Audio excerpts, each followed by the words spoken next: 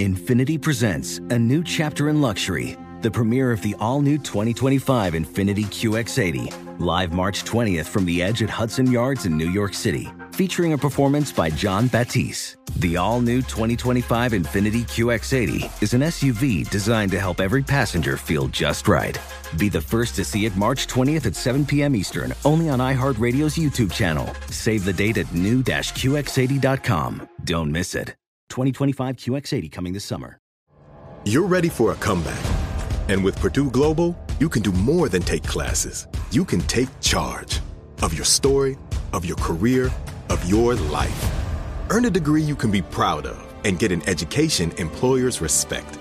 It's time, your time, not just to go back to school, but to come back and move forward with Purdue Global, Purdue's online university for working adults. Start your comeback at purdueglobal.edu. All-inclusive vacations make life easy with endless eats, bottomless drinks, and never-ending fun. So booking an all-inclusive vacation should be easy too, right? That's where Apple Vacations comes in. Book your all-inclusive getaway with Apple Vacations and receive exclusive perks at select resorts. You'll find the best deals at Riu Hotels and Resorts in Mexico, the Caribbean, and Central America, and enjoy a selection of exclusive non-stop vacation flights. Turn on easy mode at applevacations.com or call your local travel advisor to get started. Visit applevacations.com or call your local travel advisor to get started. From HowStuffWorks.com, this is The Stuff of Life.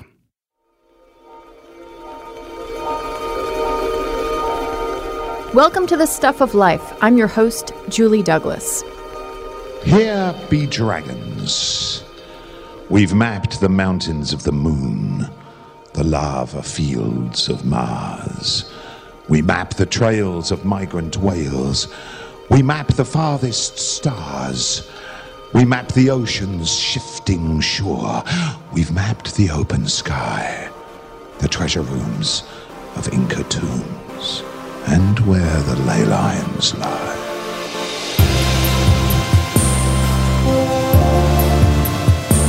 Finding our way in the world is one of the most fundamental things we humans do. It's Survival 101 using sight to guide us.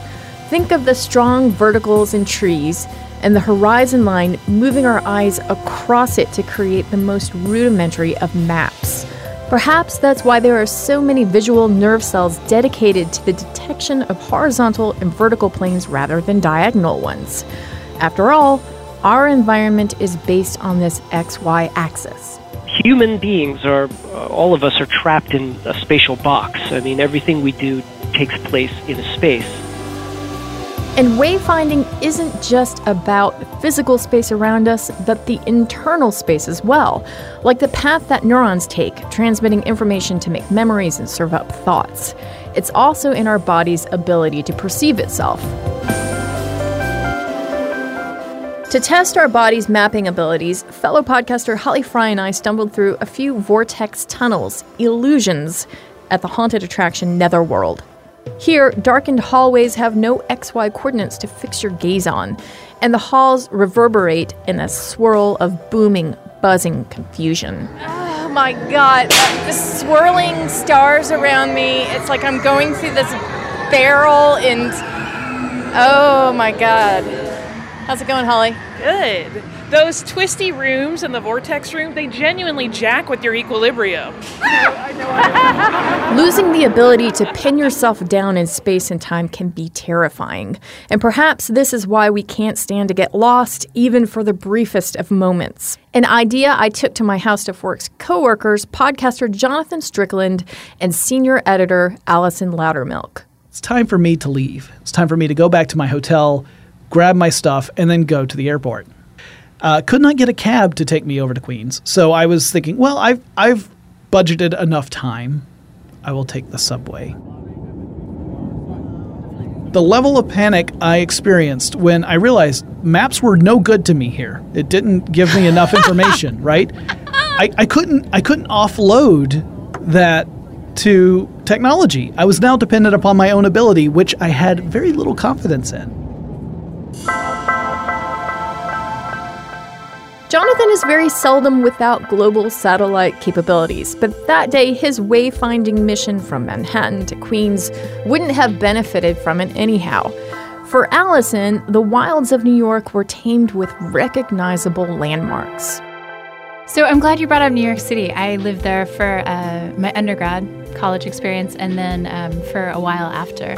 And I noticed that the easiest way for me to get around the subway system was by landmarks. So say I'm getting out at Columbus Circle.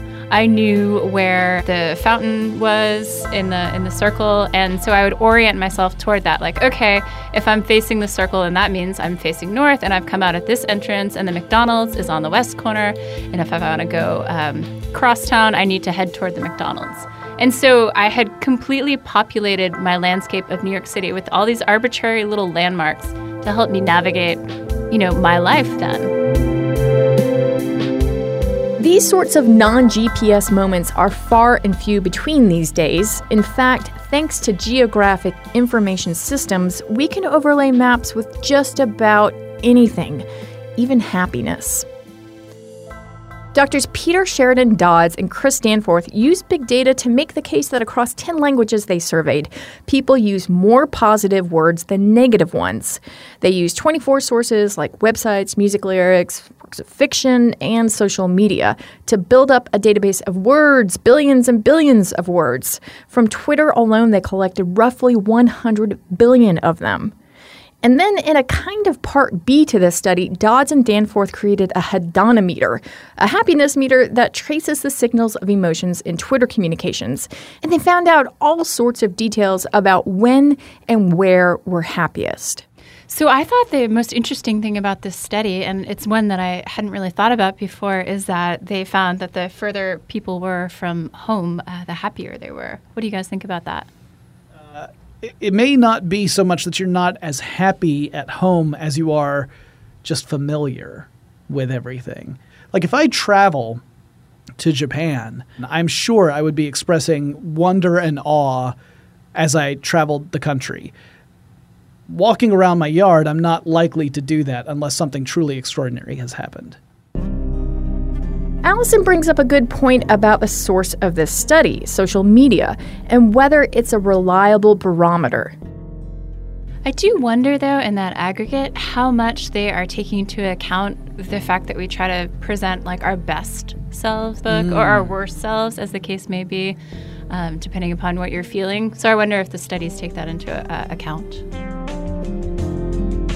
Well, also there's this kind of echo chamber of what you're saying spiraled out among your social group. So is that really an accurate sense of what that social group feels, or are they just reacting? As we have this discussion right now, my social media feeds are absolutely consumed with the political process of the United States.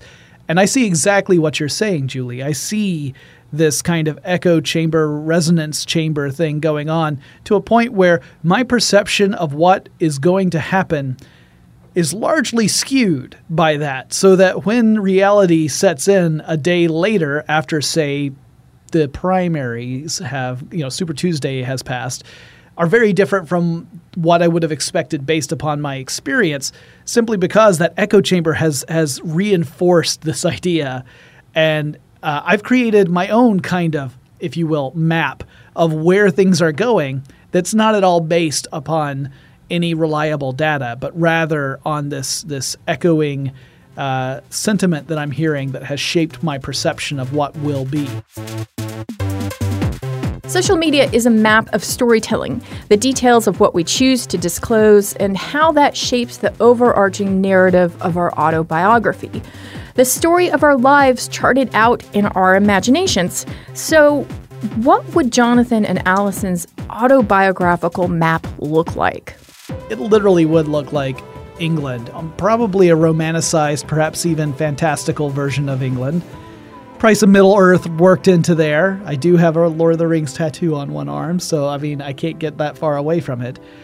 But that, to me, when I think about my past, there's certain very important events happened to me while I was in England. I've only been in England a few times, but all the times I've been have been pivotal moments. My honeymoon was in England. for example. I spent a week with very close friends in England where we all learned interesting things about one another and got hopelessly lost. All of these moments just kind of pull back, and even though I've spent way more time out of England than in it, I feel like I could cram pretty much everywhere else I've been into this fictional map. I think that mine would look a little bit like Fillory. And I don't know if you guys have read the Magician's Trilogy, which is wonderful. Just finished up the last one, and I'm sad. Lev Grossman, write more, please. My map is hand-painted, and it's hand-lettered, and it's probably a little bit off scale. And the house where I grew up in is kind of castle-like, and there are various figures who are important in my life back then and still are today. And they're kind of gathered around the castle, and then we go out into the wilds, you know? Here's New York City, a tiny dot that was pretty pivotal in my growing up years, my 20s. And here's Atlanta. I mean, actually, I think it would be a map of the East Coast. But it would be lovely. It would be a lovely map of the East Coast of the United States, and one that really has no relevance for anyone else, I think. Allison's map features Fillory, and this place is similar to mine in that Narnia is a fictional place, and it figures as a backdrop in my life map. The Lion, the Witch, and the Wardrobe was one of the first places my mind could reliably retreat to, a fantasy land that explored what it was like to be a child shaped by the forces around her. And in that respect, each of us has a bit of the fictional world woven into our autobiography. Well, if I had to make an autobiographical map of my life, in terms of what it would look like, I would think back to earlier medieval maps where vast expanses of the known world hadn't been explored or discovered yet. So you'd have these old maps with vast expanses of empty land and empty ocean where it was blank, nothing was really there. And usually those parts of the maps are where you would find all of these monsters. They kind of represented the unknown, so they were placed in the unknown portions of map. That's Toronto-based artist Bailey Henderson. She brings mythological sea creatures from medieval and Renaissance maps to life in her ongoing sculpture series, Monstrum Marines. In her research, Bailey was struck by one particular map, the Carta Marina, drawn by Olaus Magnus in 1527. It features a bestiary of marine animals, the kinds that sailors would trade stories about, beasts said to tear a ship asunder and plunge it into the briny depths.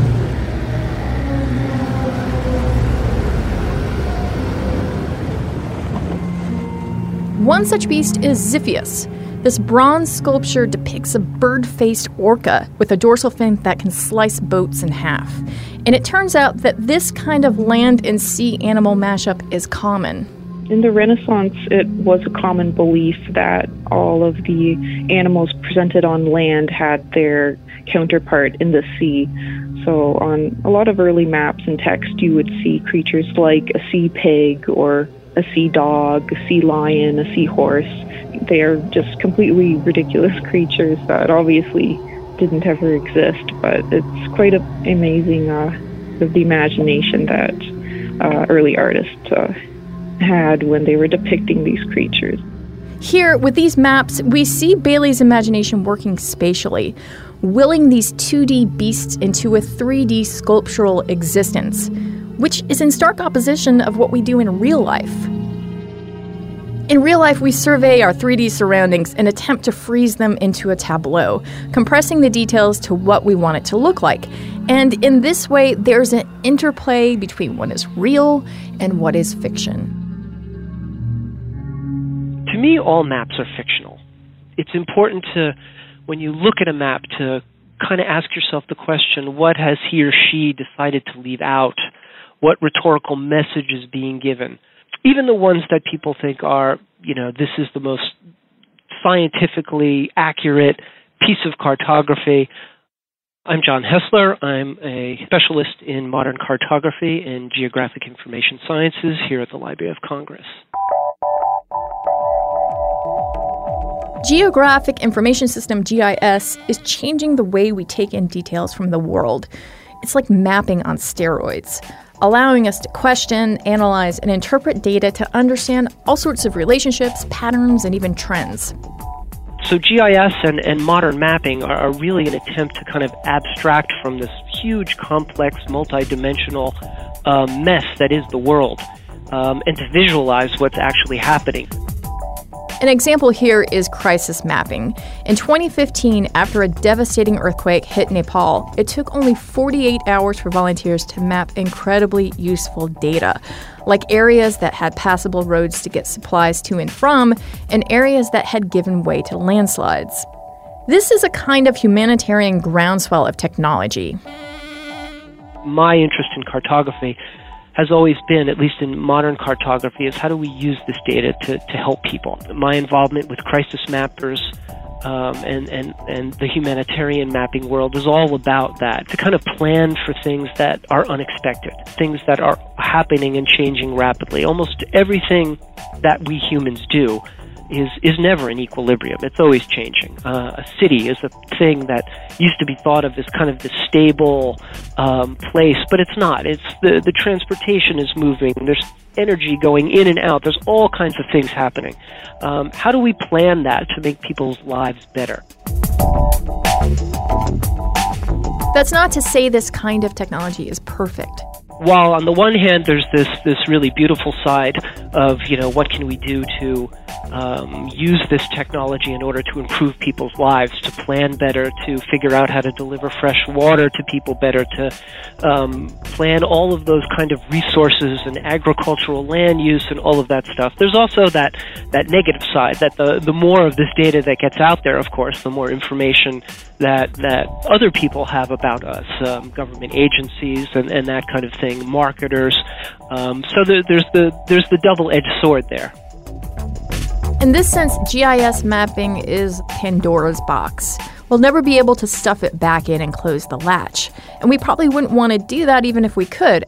After all, it's changed the way that we move through the world.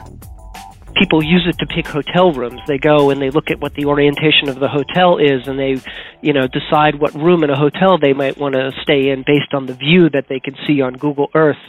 And so I think it's taken the difficulty of wayfinding out. In other words, the space of wayfinding, the anxiety of finding your way has kind of disappeared. We're all on our phones looking for the Starbucks that's a block away with our little GPS and our smartphones or anything like that. We no longer have to wander about looking for anything.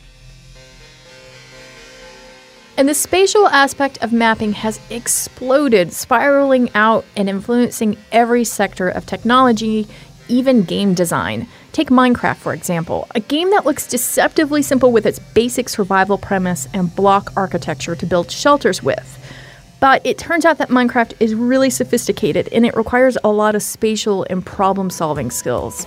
It's taking advantage of a certain cognitive way we perceive spaces. The one thing, when you build a Minecraft space, you're kind of moving through it, and I think that's an interesting cognitive way to look at mapping. Mapping usually is a space that someone is moving through, that people are moving through, but in Minecraft, it's especially important that people can move through the space that you're building. This ability to throw off the shackles of space may help to explain the fanaticism of Minecraft players. And I think it really does compartmentalize a certain fantasy we have about breaking out of what is our normal spatial box. Humans have always wanted to kind of like throw off space, throw off this geometric thing that kind of keeps us down and keeps us in place. That one thing that humans can't do is fly, and I think these things kind of play on that. John's life is in maps, and this has changed the way that he sees the world. Now we can do real-time mapping. Now we can do stuff that's updating itself, immediately, and looking at that. And the way that's changed my worldview is that I now look at the world as never in equilibrium, that there's never anything that's not changing. Everything is in motion. Everything is happening. Everything is interactive. Everything is connected. Maps are contours of the human experience laid out on an emotional grid. And in those contours, we consider location, distance, history, people, and whether we want to go there or have been there. Whether we once stood on a mountaintop, picking out the Big Dipper from a wreath of brilliant stars hanging overhead, or whether we dreamed it or flew over it on Google Earth, moving through space and time in our minds.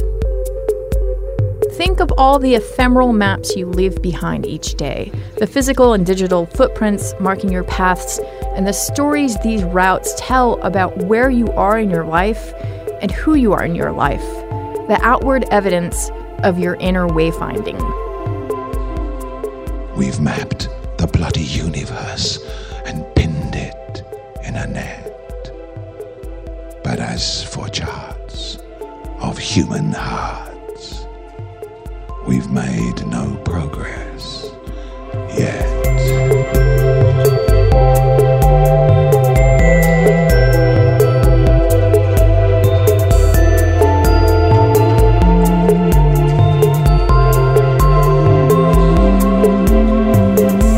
The Stuff of Life is written and co-produced by me, Julie Douglas.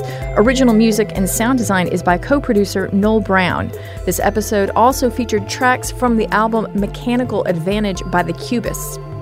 Editorial oversight is provided by head of production, Jerry Rowland. Excerpts of Here Be Dragons is by Felix Dennis.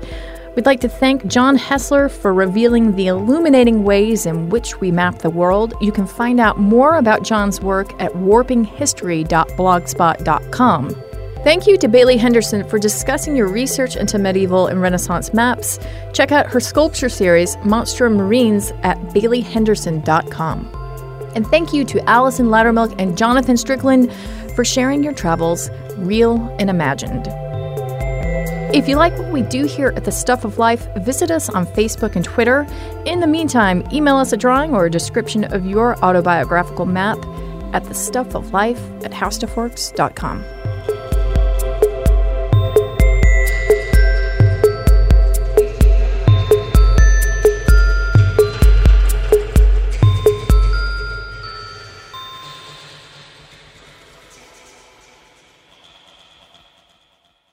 Infiniti presents a new chapter in luxury, the premiere of the all-new 2025 Infiniti QX80, live March 20th from the Edge at Hudson Yards in New York City, featuring a performance by Jon Batiste. The all-new 2025 Infiniti QX80 is an SUV designed to help every passenger feel just right.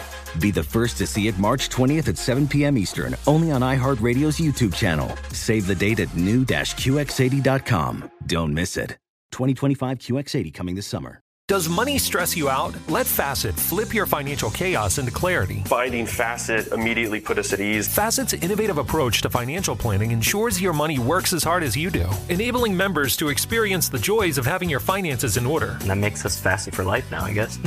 Visit Facet.com, FACET.com to learn more. This ad is sponsored by Facet. Facet Wealth is an SEC registered investment advisor. This is not an offer to buy or sell securities, nor is it investment, legal, or tax advice. These testimonials are from current Facet members who are not compensated. All opinions are their own and not a guarantee of a similar outcome. Hey, it's Malcolm Gladwell, host of Revisionist History. eBay Motors is here for the ride. Your elbow grease, fresh installs, and a whole lot of love transformed 100,000 miles and a body full of rust into a drive entirely its own. Brake kits, LED headlights, whatever you need, eBay Motors has it. And with eBay Guaranteed Fit, it's guaranteed to fit your ride the first time, every time, or your money back. Plus, at these prices, you're burning rubber, not cash. Keep your ride or die alive at ebaymotors.com. Eligible items only. Exclusions apply.